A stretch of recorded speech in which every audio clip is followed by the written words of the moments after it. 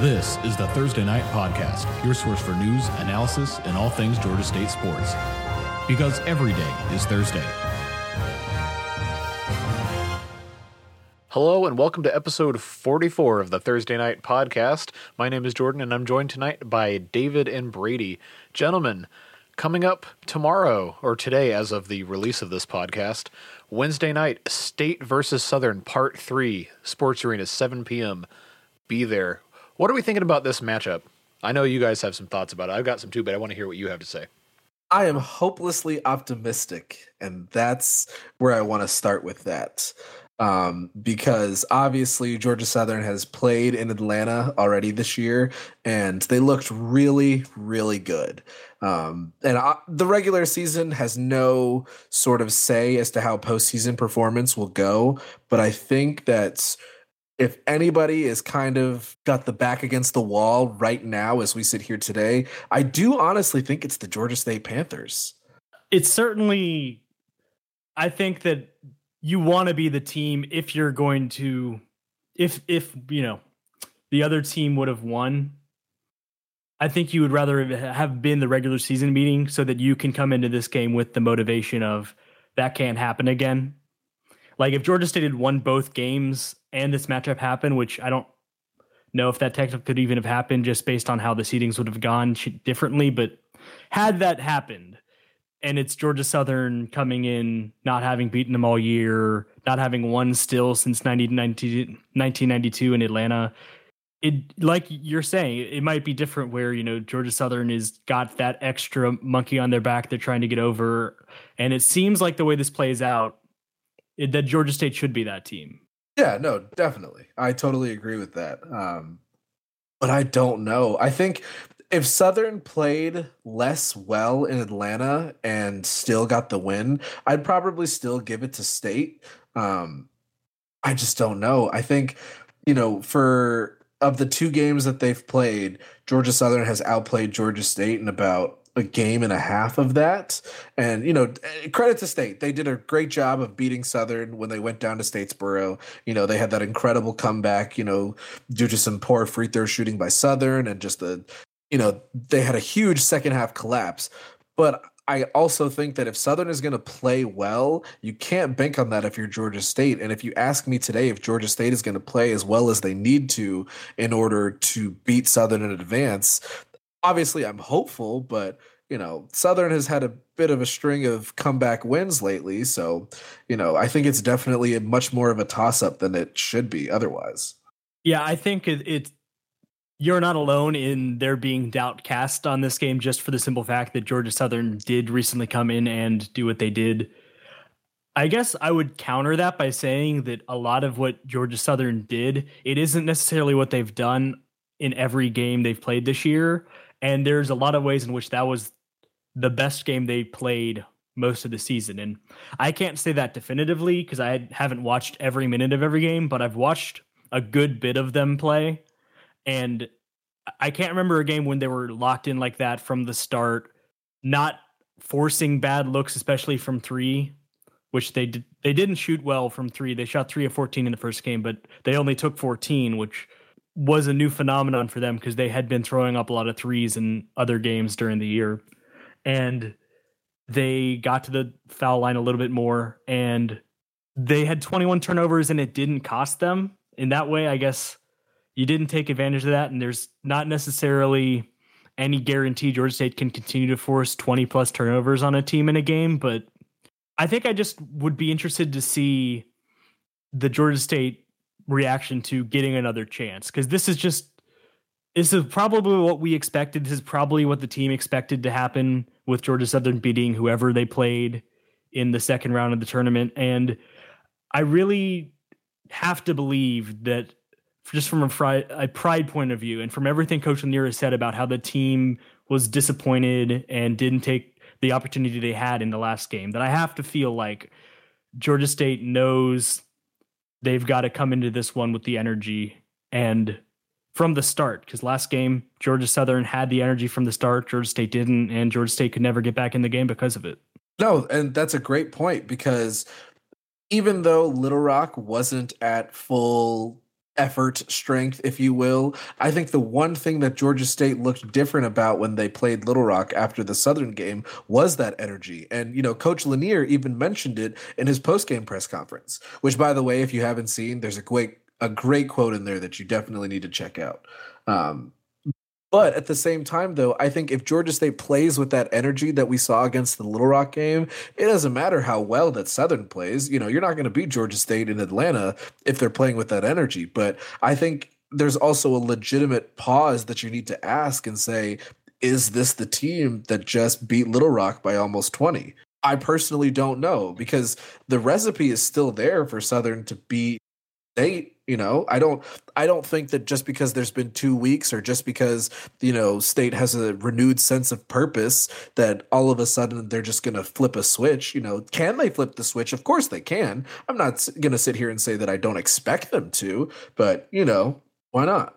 And you bring up the Atlanta part, and I'm not saying like the crowd wasn't there last game. The crowd never, except for maybe a couple of moments late in the first half, got into it, and it felt like the sellout crowd. And part of that's, that it was Georgia State was down from the start and working back, and there weren't like the highlight moments. Whereas for the less crowd that there was against Little Rock, there were some legitimate times where the crowd that was there was pretty loud, pretty effective, and getting into the action. And I think that's, the fans need to, from the tip, be loud and make it matter that Georgia State's playing this game on the home court, and the players need to feed it. I mean, I'm not saying like go for only highlight plays that are going to pump up the crowd, because that's just an awful way to play basketball, and it's going to lead to, forcing looks. But I think that the crowd and the home factor didn't matter as much as it should have in the first game, and especially with this being win or go home, it just has to in this game. Like, it has to matter that it shook out the way it did and that Georgia State was able to be the 4 seed. Because if Georgia Southern had held on against Arkansas State, if Georgia State had won their second round game, this would be the same, this would be the same matchup, except it would be in Hanner Fieldhouse. And so because of the circumstances playing out like they did, because you're getting a second chance against them after they beat you at home, this has to be a game that it matters that it's a home game for Georgia State. No, absolutely. I totally agree with that. And in that regard, I guess the one thing that I think Georgia State unquestionably did a lot better against Little Rock than what they did against the first home game against Georgia Southern, that kind of feeds into home mattering, is taking care of the ball. Like, are you saying just turnovers specifically, or taking care of the ball as in like offensive efficiency? Both. I mean, Georgia State shot under 40%. They shot just under 35%, in fact, against Georgia Southern at home the first time.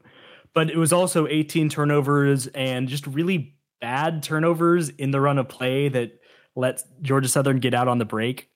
And a little bit that's just Southern's DNA as a team, is they are active, they're jumping passing lanes, they're trying to force steals. I think they're second in the conference behind Georgia State in steals per game. And, Quan Jackson is going to make you pay if you put a pass too close to him, because he's really good on the defensive end in that way. But it was still controllable, because it wasn't just Georgia Southern players were in the right position. It was also that the pass was, there wasn't enough loft on it, or the guy was covered, whatever.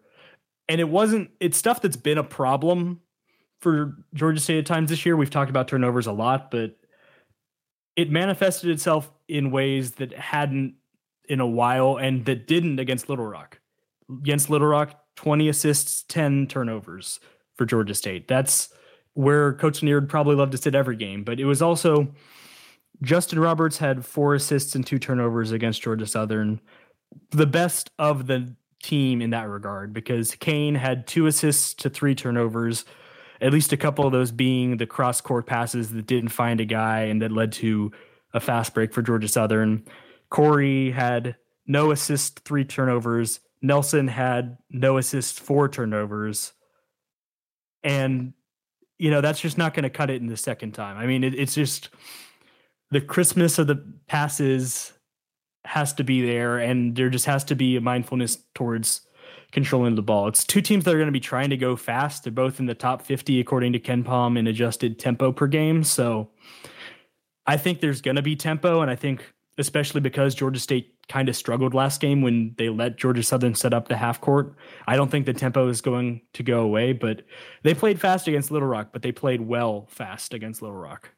Yeah, no, and that's absolutely the thing. And, part of why they played so well against Little Rock was because of the bigs. We mentioned that last time, so we don't have to necessarily rehash that. But if Georgia State is going to overcome the exact same game that they played against Georgia Southern, it's going to come down to the two freshman bigs. And obviously, I recognize that that's an immense amount of pressure for two guys who, was playing high school basketball last year.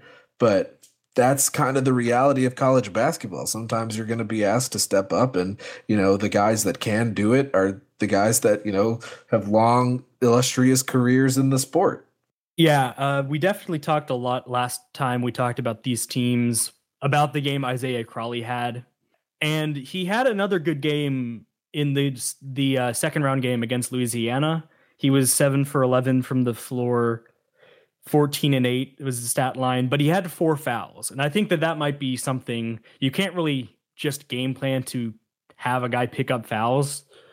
But I think if there's a way other than just saying Jalen and Joe go outperform against Crawley, if he's going to be such a force, if there's a way to run the offense to try and go for contact, run the lane, get baskets or get fouls, especially on someone like Crawley, and try and get him out of the game and have that be the way he can't impact the game, that might be an important way to go about it, because I think that he's feeling confident right now and he's a senior. He's not going to want to lose. He's going to want to keep going. And I think that that's going to be something to watch is if Georgia State can get him off the court, they might have a lot more success. Oh, absolutely. And you kind of mentioned seniors for Southern. Well, Ike Smith, didn't lead the team in points. I think what really started to turn for Southern in their game against Louisiana was he started to play better himself. And I think that's exactly what Georgia State is going to want to look to mitigate. Because if you have Crawley and Smith playing well, it's going to be an incredibly long evening for Georgia State. And I guess there's two things going on as far as, quote, momentum going into this one. Georgia State hasn't played in 7 days, and the Wright State in the Horizon League, to switch conferences for a second, had a layoff before their semifinal game in their conference tournament, and they were slow, and the team who had been playing games, UIC, came back and just beat the doors down against them.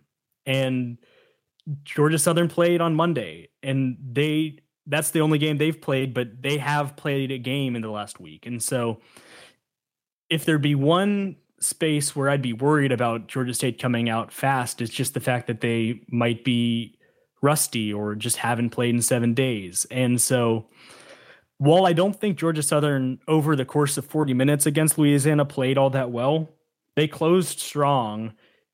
There's some momentum in the way that they came back from down double digits at home and won a game late. And so that's where I would be worried if I, the worry would be Georgia State could have all the intention about starting fast, but there is something to getting basketball back under your legs after resting. I kind of want to play devil's advocate to that, because I think a lot of what we saw with Georgia State down the stretch was tired legs, and it impacted a lot of shots. So do you think necessarily having that time off could be beneficial? Because obviously you're not watching the ball go in games, you're watching it go in practice. But I think there's something to be said about them actually having as much rest as they had. It's not like South Alabama or Little Rock, whose next game is what? Friday or Saturday or something like that? Saturday. Yeah, it's not as much of a layoff as those teams, but I think that you're right that it can be a help. But then when it comes to just game action, it's not a definite thing you're going to come out slow. Teams can use the rest well, and they can come out and it's like they played on Monday too, but it's team to team, and it is something that's up in the air until we see the way Georgia State starts. And as we've alluded to several times just in this talk about it, the way that the game starts is going to be really important. It's not like that's a very, that seems like a pretty obvious thing to say in any game, but I think that for the reasons we laid out, starting fast for each team is going to matter. And that would be the one obstacle for Georgia State. Yeah, hopefully they can overcome, that slow start if it happens, or at the same time, hopefully they can just start fast, play, a great 40 minutes of basketball. Yeah, and I guess we've just kind of talked about the game itself and just what might happen in it, but just down as a general note, you're the 4 seed, and so you've still got 2 games after this to win to go dancing, but this is a rival who beat you for the first time since 1992 on your court earlier this year. It's a situation where even though they're a good team and you can't take that away from Georgia Southern, it feels the type of game that if given everything that's happened, you can't find a way to get it done. It's just kind of like the season was just going to be predestined to be this way. It just feels like a game you have to win given the context of everything. Calling this game a must win, Brady? Is that what I'm hearing? Sources say must win. I don't mean it in that way. Like, obviously, yes, Georgia State has to win this game to advance in the Sun Belt tournament. That's the rules been set out. But it just feels like you can't lose to your rival twice, who you haven't lost to in 28 years? Yeah. As he momentarily forgets what year he's in. I say that kind of facetiously, but I do understand what you're saying because, if that rivalry as I don't want to say pertinent as it seems, but if the little things in the rivalry matter, you're right. You can't lose at home twice in the same year after not losing for like 20 something years. Also worth saying, Georgia State currently 2-0 in Sun Belt tournament games against Georgia Southern since both teams joined the conference. So you could go to making it 3-0 of you ending their season and 0-3 of them ending your season in the tournament. What were the 2 wins before this? It was the final in 2015. The final in 2015, and then in the year semifinal. It was the semifinal where Devin Mitchell hit the 3 when he forgot the shot clock. Yep. That was the year that 2 appearances ago, the year that Georgia State ended up playing Cincinnati, the 17-18 season. That is still one of the funniest basketball shots I've ever seen live. Sorry, this is a total quick aside, because the entire time during the inbounds play, I was like, please don't give this to Devin and have him shoot it in 2 seconds. You have enough time. And of course, that is the first thing that man did. But yes, I do remember those 2 games now. And I think, like you're saying, Georgia State has good history against Southern in the tournament, so there's no reason that this necessarily will change. And yeah, that's a point of pride in a rivalry is when you can have bragging rights when it matters. And even despite all the perfectly valid claims you lay out for why this could be a troublesome game, and even some of the ones I laid out, I feel like I was a little more flowery than you, but that's good. You laid out some valid points, and yet I just feel like at the end of the day, everything should set up for Georgia State. The opportunity should be there, especially because in the back of their mind is how it went last time. And it should be. It absolutely should be. Like, that should be, I don't want to say the only thing that they watch and film this week, but, once they knew that it was going to be Southern, that's obviously something of importance that they keep in the back of their minds. So we'll see how that goes. The other game on Wednesday is Appalachian State going to Texas State. The winner of that game will go to probably New Orleans. They will face South Alabama as the 2 seed, and the winner of the Georgia showdown will go and face Little Rock as the 1 seed. So that's where the Sun Belt lies right now. Pretty much everyone who's left is everyone who we expected to be left at this point. It was Louisiana led most of the way against Georgia Southern on Monday, and Coastal, the 10 seed, led most of the way against Appalachian State after upsetting UTA, which not a lot of people were expecting. So the quarterfinals almost looked very different to what was the expectation, but ended up being exactly as it was expected to play out. So it'll be interesting to see how that game goes. I feel like Texas State probably wins, maybe even comfortably, but that's obviously going to matter because winner of that plays South Alabama for who's going to make the championship. Yeah, the Sun Belt's been not a whole bunch of chalk necessarily, but I feel like this next round is going to be exactly what people expected it to be. So I think you guys covered pretty much everything that I was thinking about talking about, but I think it is worth noting that this game is approaching sold out as far as everything that we've been able to find. There's some people on Twitter complaining about ticket distribution, but that is not the focus of this podcast. We're just going to move right along. We have a question this week from Bailey who wants to know, do you think the Panthers would smack around UGA in a game of the Sports Arena, Anthony Edwards and all? And men's basketball, of course, is what Bailey's talking about. Gentlemen, what do you think? See, the nice thing about podcasts like this, when we're not actually the ones doing the coaching and the playing, is we don't have to be like focuses on Georgia Southern. we got an opponent coming up on Wednesday. We can have these little digressions, and it's fun. It is fun. It was fun. Speaking of fun, it was fun to go back when I saw this question and rewatch the highlights from when Georgia State and Georgia played last season. Yeah, when Georgia State led by, I'm not going to lose this game, Malik Ben-Levy, beat Georgia 91-67. I guess going to the question, if we're playing this imaginary game that happens in the real world where that happened last season, I definitely think there'd be some juice from Georgia to be like, we can't lose to them 91-67 again. And with the star like Anthony Edwards, I love the use of the word smack around, and I still definitely on balance say Georgia State has been the best basketball program in the state for the last decade or so.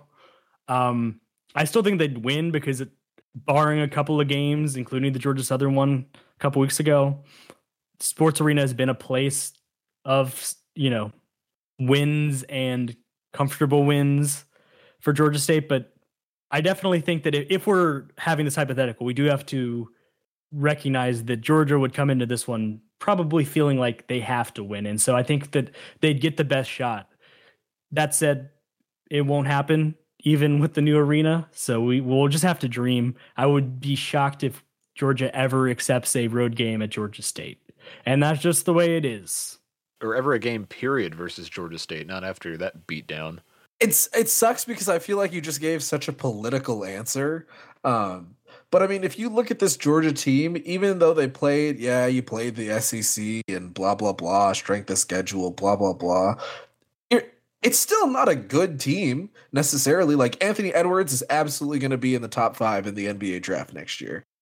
There's no doubt in my mind about that. And obviously, when you get a guy like Edwards is going to be the best player on the floor if both of those two teams play, but it's still not a team that shoots threes particularly well. They turn over the ball probably a little bit too much. They don't get a lot of steals. The assist numbers aren't really there.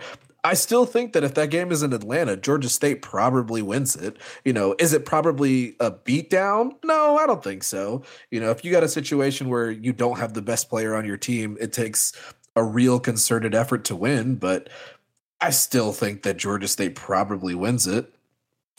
All I'll say is the only evidence we have to go on is that game. So Georgia, if you're listening and you want to prove the record wrong there, only one way you can, fix that is by playing Georgia State again. Otherwise, all we have to go on is evidence. All the evidence is closer in the Georgia State would smack UGA than not, because that's what we have to go off. Ball's in your court, Bulldogs. All right. Well, I think that just about sums it up. I really don't think we're ever going to see Georgia State and Georgia playing basketball, at least not for a really long time. But thanks, Bailey, for the question. Thanks to everyone who listens each and every week. Brady and Taylor and I will be in attendance at the game tonight as of the release of this podcast. If you see us, don't be afraid to say hi. I'd love to talk about basketball and all sorts of other Georgia State stuff with you guys like we do on the podcast. But that's going to do it for us this week. We'll be back probably in a couple days to talk a little bit more stuff about Georgia State sports in general. We got some football stuff to talk about, but we wanted to push that to our regular release schedule. But until then, that's going to do it for this episode of the Thursday Night Podcast. Thanks so much for listening, and we'll catch you next time.